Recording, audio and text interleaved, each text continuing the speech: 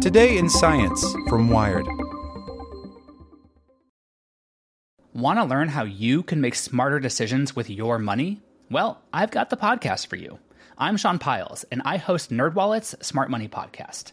Our show features our team of nerds, personal finance experts in credit cards, banking, investing, and more.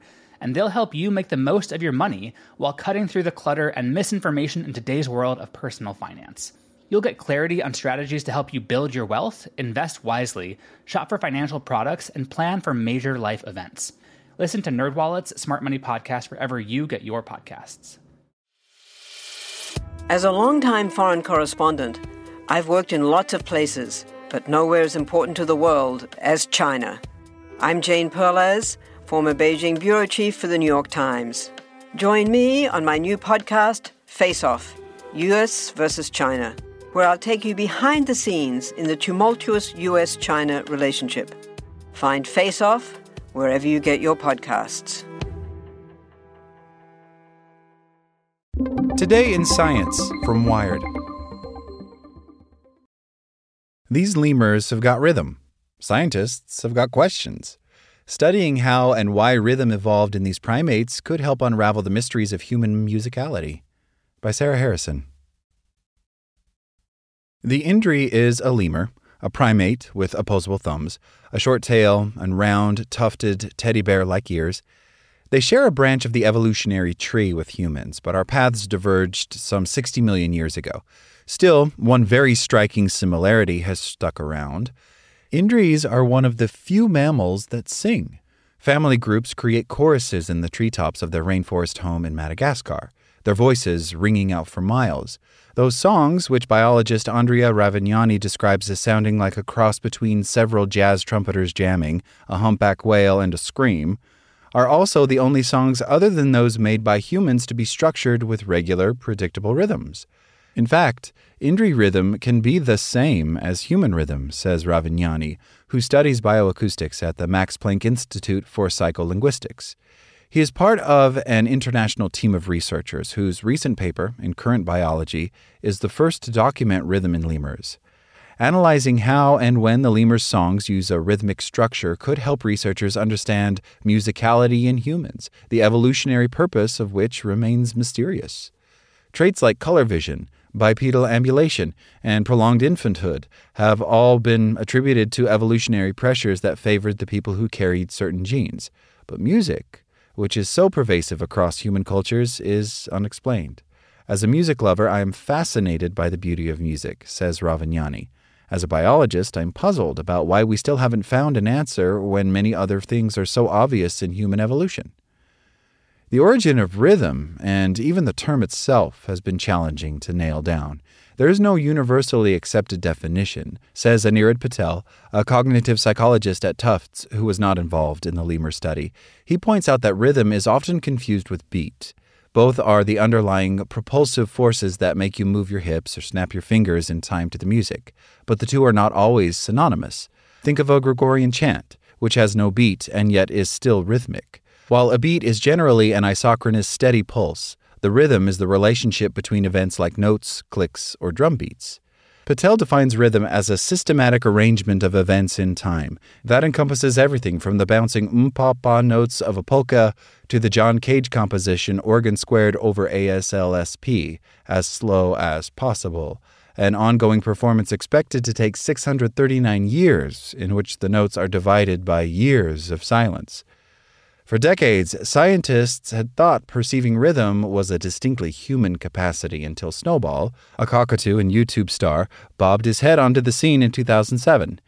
In viral videos, Snowball taps his talons and nods his head in time to hits by the Backstreet Boys, Queen, and Michael Jackson. When Patel saw the clips, he immediately brought Snowball into his lab and started experimenting to see if these dances were a coincidence or if the bird really could discern the rhythm in the songs. Patel's research showed that this was no accident. When his team sped up or slowed down the music, Snowball changed his movements to match. Patel hypothesizes that animals, like humans and cockatoos, have a complex set of connections between the regions of their brains that perceive auditory stimuli and the region that controls movement. He points to research that shows that when people listen to songs with strong rhythmic beats, they get very strong activations in brain regions that control movement, even if they're not moving or intending to move. He thinks those connections require special brain circuitry that only some animals have. Those are animals that have evolved to mimic complex sounds, he says, like cockatoos, which can learn a song just from listening to it. It's also possible that these abilities are more widespread than we realize. Subsequent studies have concluded that seals and sea lions can also perceive rhythm, even though they're not particularly gifted vocal mimics. But in all of these cases so far, the animals have learned to follow along to the rhythm, which is not the same as producing their own. So far, Indris and humans seem to be the only ones that can do that, or at least are the only two to share the same rhythmic structures. Giaria de Gregorio, a bioacoustics researcher at the University of Turin who worked with Raviani and others to analyze lemurs' songs, wasn't surprised. De Gregorio spends months deep in the mountain rainforest of Madagascar, tracking lemurs and recording their singing. She'd follow the Indris, which live in family groups, for 8 or 9 hours a day as they moved through the trees above her.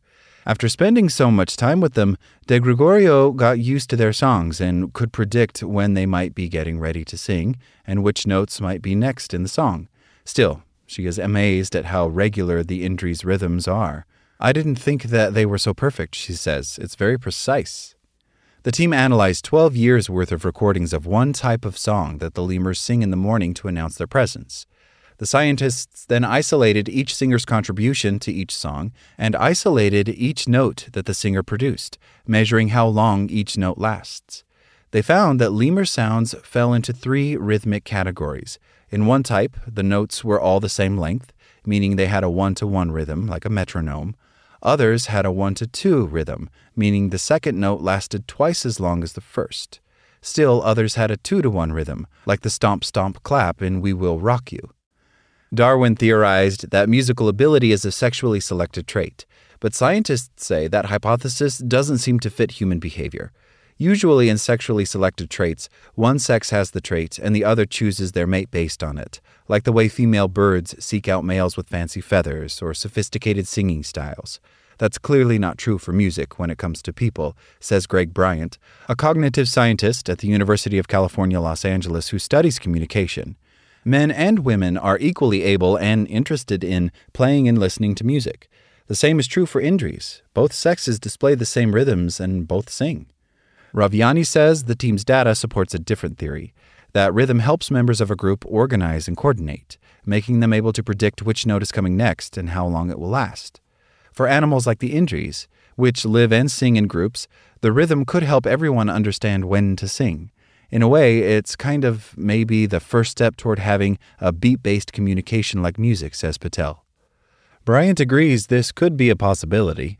When you have these particular acoustic features, then it allows you to coordinate your actions with others and potentially communicate something to outsiders through that coordination, he says. Rhythmic music not only helps everyone participate at the right times, it signals which group you belong to and how well organized that group is. Raviani's team's work on the Indris' rhythm is just beginning. In addition to their morning announcement song, the animals also sing when they're lost, as a warning or as a threat. So De Gregorio is curious about whether those songs also have these rhythms. Next, Raviani wants to apply these research techniques to other singing primates, like gibbons, and then to marine animals like seals. And then who knows, he asks. Every year or so, we discover that at least one animal species has something that we previously thought was uniquely human. So I think we're up for a lot of surprises. Like what you learned?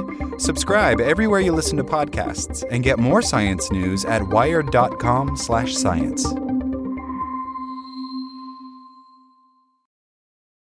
Want to learn how you can make smarter decisions with your money? Well, I've got the podcast for you. I'm Sean Piles, and I host NerdWallet's Smart Money Podcast. Our show features our team of nerds, personal finance experts in credit cards, banking, investing, and more. And they'll help you make the most of your money while cutting through the clutter and misinformation in today's world of personal finance. You'll get clarity on strategies to help you build your wealth, invest wisely, shop for financial products, and plan for major life events. Listen to NerdWallet's Smart Money Podcast wherever you get your podcasts.